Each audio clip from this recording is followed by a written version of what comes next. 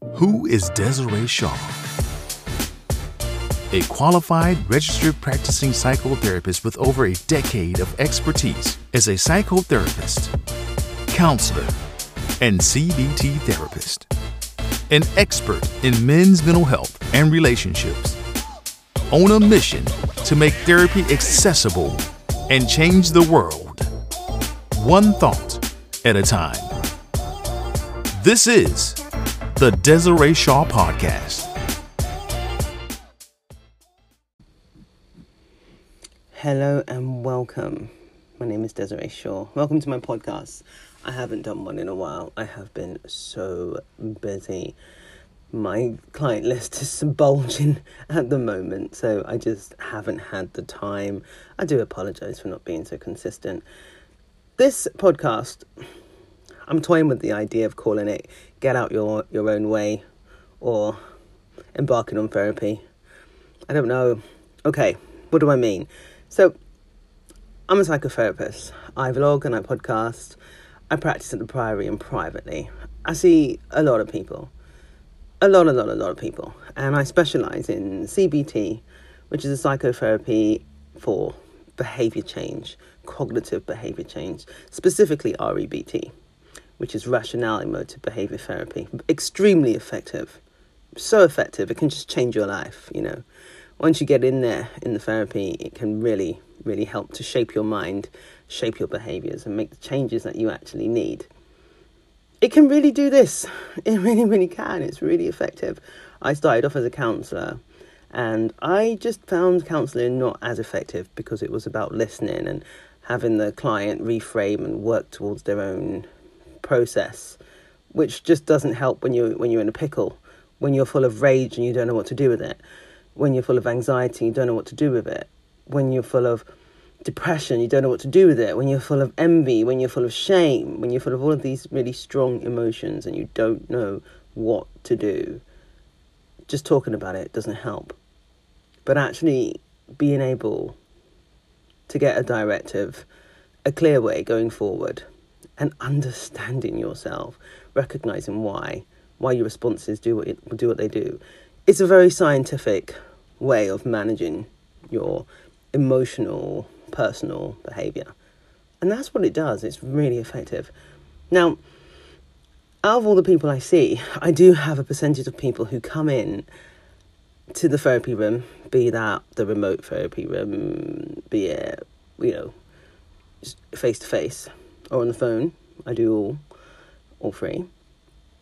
You get those people who block their process, they block their progress, they get in their own way, they stand firm in their very own problem and hold it tight and don't accept help. When I first started practicing years and years ago, I used to find this so frustrating. I'd be like, why would you come and see me and just be so antagonistic, so resistant? That's the word I'm looking for. Resistant, okay? I'm now figuring out what I might call this podcast. When clients come into the therapy room and they resist therapy, they resist their own change, they battle the therapist. Some people do this. And there's a particular type of person who does this. And often they don't want to face the fact that there's a problem. So they come into the therapy room and they block the help by posing more situational, problematic hypotheses. And a lot of the time it is hypotheses, and they're not actually talking about anything quite concrete, and tangling themselves up in a web of mesh of confusion and conflict, which leaves the therapist trying to help until the therapist realizes, oh, I see. This isn't, you're not trying to get the help. Some people try to prove that they're more complicated than they actually are. The most amazing thing is, and I'm going to say this, and keep saying it, I say it all the time, we are only human, and as human, our problems are, they're very workable. No matter how terrible your problem is, it's very workable. It's very, I won't even say fixable, like we can fix things, but it's very workable. You can work through it. Because whatever problem you have, it will only be for a time until you get through the other side. You know, there's that famous quote, if you're going through hell, keep going. I can't remember who said that. But it's very workable. It's extremely workable. But there are many people who come into therapy with preconceived ideas about therapy and block their progress. Now, this can happen to most people until they get to a point where the therapy starts to make sense. The psychoeducation starts to make sense. It starts to sit with them. And it starts to make sense. So they accept it. They start to allow it. They start to envision the possibilities of how they can make their own change. And then they go, oh, right, yeah, okay, I get it. And then they start to proceed by actively engaging in therapy. That's the thing with CBT. You have to actively engage. Now, if you come into your therapy session as if it's a sword fight, and you get those clients who come out, so they take their swords out and they start dancing around the room and waving their swords around. And as a therapist, you don't have a sword. You're not even going to envision one, like you're going to start fighting with the sword. It's not about that. And you see them prancing around the room, waving their swords around. I'm talking like metaphorically here. I'm not saying they actually come in with a sword. You know, it's not like a gladiator mission or something. But metaphorically speaking, they come in verbally sword fighting you, verbally trying to get you on your knees, and you're thinking, but why? I don't understand, And most therapists, most of us, we see clients like this, and it can be intimidating. And some of us back down because we don't want to have to show the client that actually there's a bigger problem here, and you're your own problem, because somebody who's sword fighting with you doesn't want to accept that they're the one creating their own problem. What they're most likely to do is, if you say that, is turn it back on you. And nobody wants a complaint, We all know that somebody's not going to be happy with us at one point or another, but nobody wants a complaint. And particularly therapists, we are quite sensitive. We don't like it when somebody says, "Oh, they didn't help me and they caused it wrong," and they said, and people pull things right out of context sometimes, particularly when they're going through emotional, mental difficulties. It's just comes with the territory, It does. Somebody going through their own emotional pain is struggling with their pain. So any kind of facing the problem is going to cause them disturbance. Let alone if they're hiding from their problem and you get them to see their problem, they'll make you be the problem. That's just what we do as human beings. It's a way of protecting ourselves, Some people walk into therapy and they see the therapist as a threat.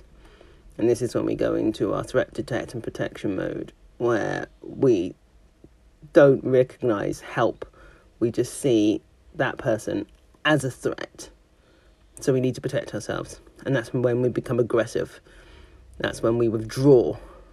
That's when we perform behaviours which just hinder us.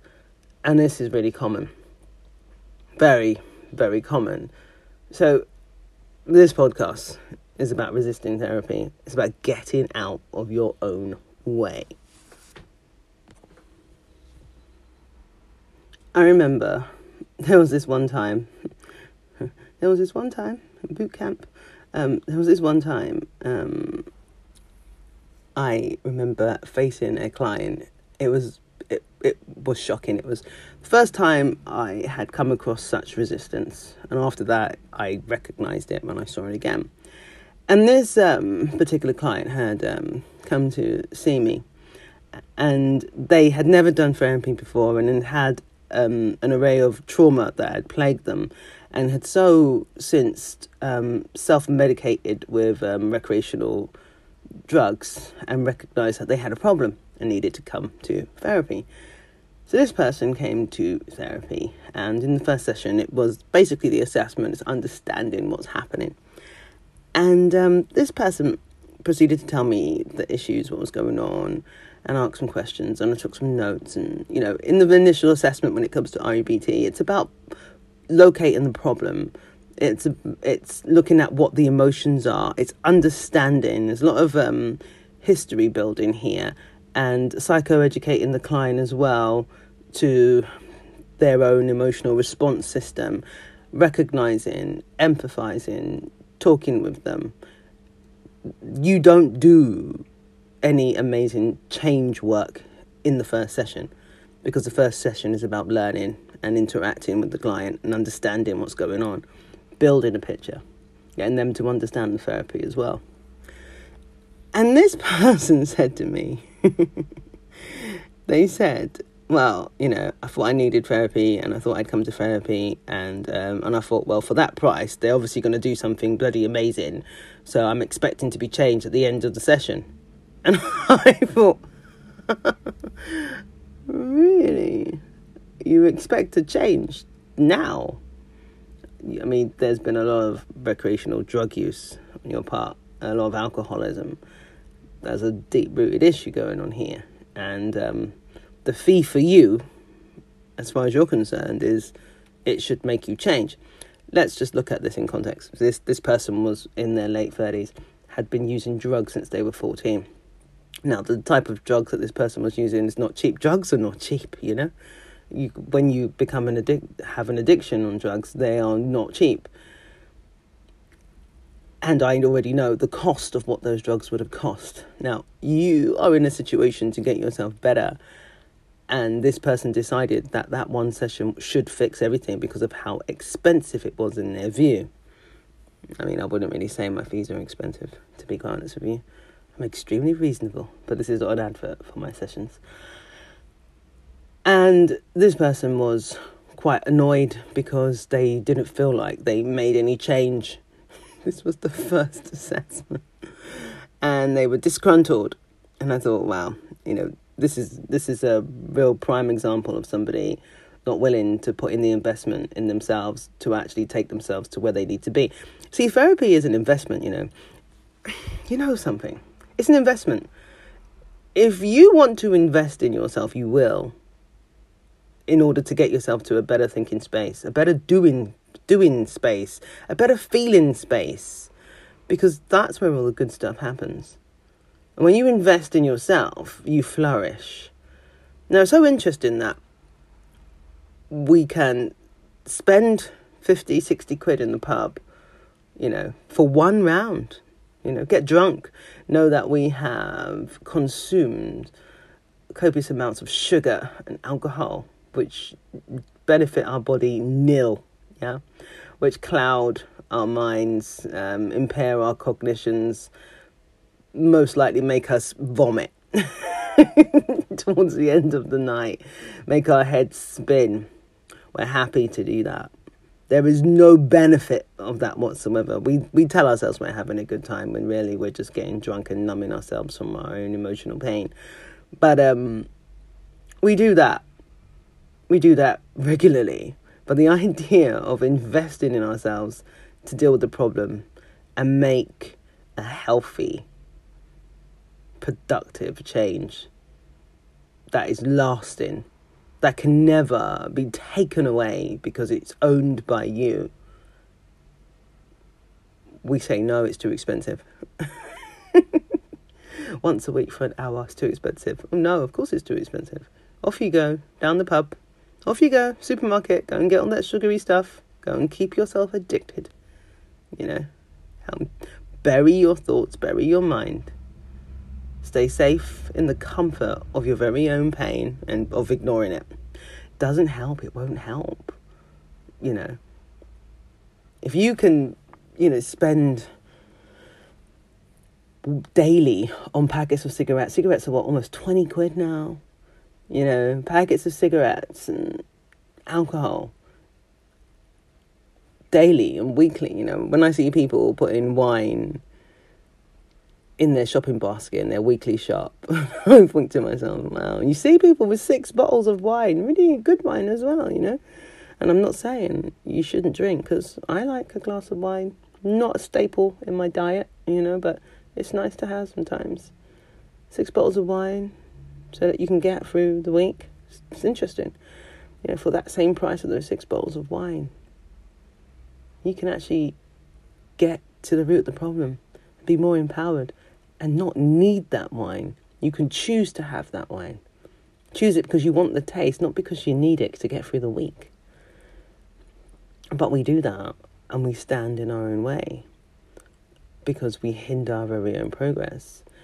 And it's so interesting. There's so many ways we stand in our own way, you know. We have the clients who do the sword fighting and then end up being quite aggressive towards the therapist, battling and hiding because they just don't want to face it. But they make it the other person's problem. Now, in order to make the change you want to make, you got to be the change you want to be. You know, you got to be the change you want to make. You got to get in there. It's not going to happen without the work. It's not going to happen without you facing it. It's going to be impossible for it to happen at all if you're arguing and battling and trying to trigger your therapist. You know, some people do that. They try to antagonize the therapist, and the therapist can say something, in inverted commas, wrong in order for them to be able to compile a very detailed 40-page complaint letter explaining how wrong that was. We do that, don't we? We do that with doctors as well. We really like to blame the medical profession without taking responsibility because it's all about you. You got to take the responsibility. If you don't take the responsibility, you know, nobody can carry it for you. It's yours. But then we project because we don't like to accept what is, and knowing that we can actually change it and we're a part of it. We sometimes get stuck in that so badly that we become angry. We become angry and aggressive about it. So anybody who is going to represent moving forward and making that change is going to get the brunt of all of that. Famous Carl Jung said, "What you resist persists." So true. What you resist persists. If you resist it, it persists. If you resist the hurt, the pain, the anxiety, the depression, it persists. It just comes out in another format in your body, in your behaviour, causing you further disruption and interaction issues, emotional issues. You know, this is what we do. When a client comes in and they battle with the therapist, they take out their swords and they do that metaphorical sword fight. You know, on guard, I want to make you submit to me. Sometimes they come in, well, when they're sword fighting, what they are actually doing is trying to control what's happening in the therapy room, trying to be in control, trying to take over and take charge. And it's very hindering for them. You know, it doesn't affect the therapist. It just means the therapist cannot do their job. And sooner or later, that therapist will either have to make a decision, this is not working because I'm not able to support you, which means you're coming into session and it's not effective, it's not productive, so we have to end this session. And then the client decides, oh, well, obviously you couldn't help me, not a good therapist, or therapy doesn't work for me. I mean, they'll go away with whatever thoughts they want to have based on how much of their own way they're standing in. But when you resist it, it just persists, and the problem becomes bigger and bigger and gets uglier and uglier. And it really, really does. It doesn't help you to resist it. It doesn't help you to stop your growth. And if you stop your growth, you're the one who feels it. You're the one who feels all the pain. Another famous quote, I love this quote. It's quite a long one, but it's the end bit that really gets me. So, Viktor Frankl, he says, between stimulus and response, there is space. So basically, between your trigger, the problem, and your response, the way you react to that situation, you've got some time. And in that space is our power to choose our response. And that's where you take responsibility for yourself, because you're the one in charge of how you respond. And then he ends it with this is the bit I love. You know, sometimes I wake up in the morning and it's the first thing I think about. And I just love this part. And he says, in our response lies our growth and our freedom. When you recognize your response is your growth and your freedom. How you respond to therapy because you're there and you need to get there because you want help, that's your growth and your freedom. And that's what we're supposed to do. That's what humans are supposed to do. This is why we don't live in caves anymore and ride around in wheelbarrows.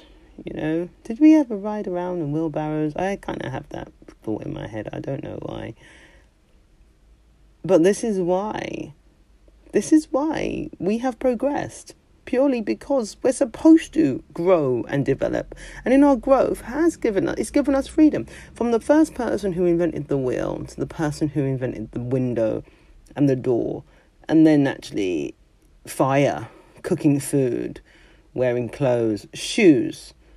We're now free from all of that, painful way of living amongst the animals and grunting at each other. We've grown and we've developed.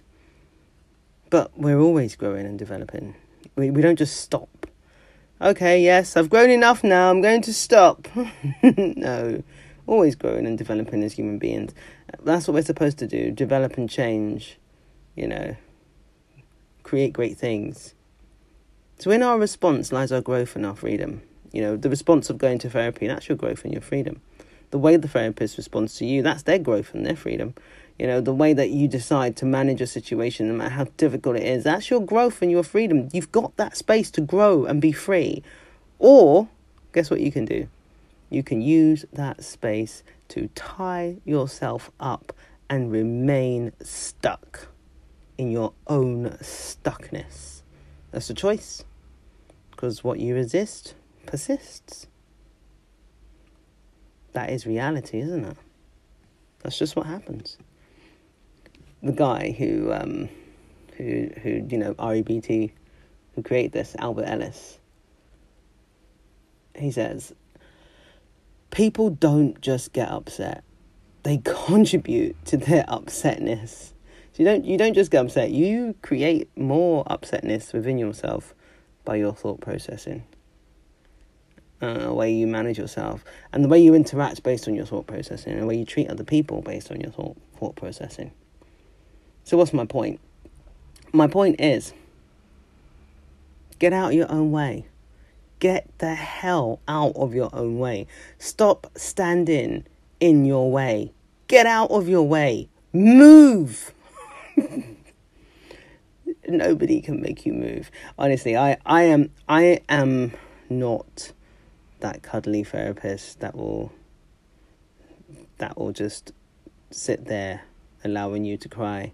You will cry and it will be good for you and I will feel your pain. And then we'll get through those tears and we'll work through why you cried. And you'll cry again until eventually you won't need to cry. And you won't be frightened of your tears. So when you do cry again, it's not because you're feeling victimized. You're allowing an emotion to pass through your body without the discomfort and fear that it means that you're weak. But you're not going to sit in my therapy room just crying. And I'm not just going to let you talk about all the pain that you've gone through. I'm going to support you to get past it. I'm going to support you to get through it. I'm going to support you to change and be the change you want to be. That's what I'm going to do. Because it's amazing when you allow yourself to be the person you actually want to be.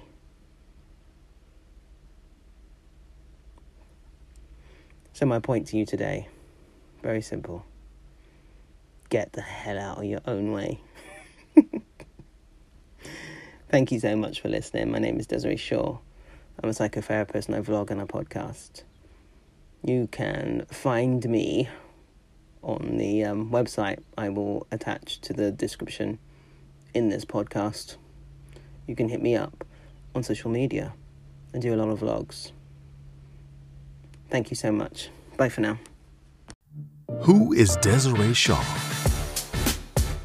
A qualified, registered practicing psychotherapist with over a decade of expertise as a psychotherapist, counselor, and CBT therapist. An expert in men's mental health and relationships. On a mission to make therapy accessible and change the world. One thought at a time. This is the Desiree Shaw Podcast.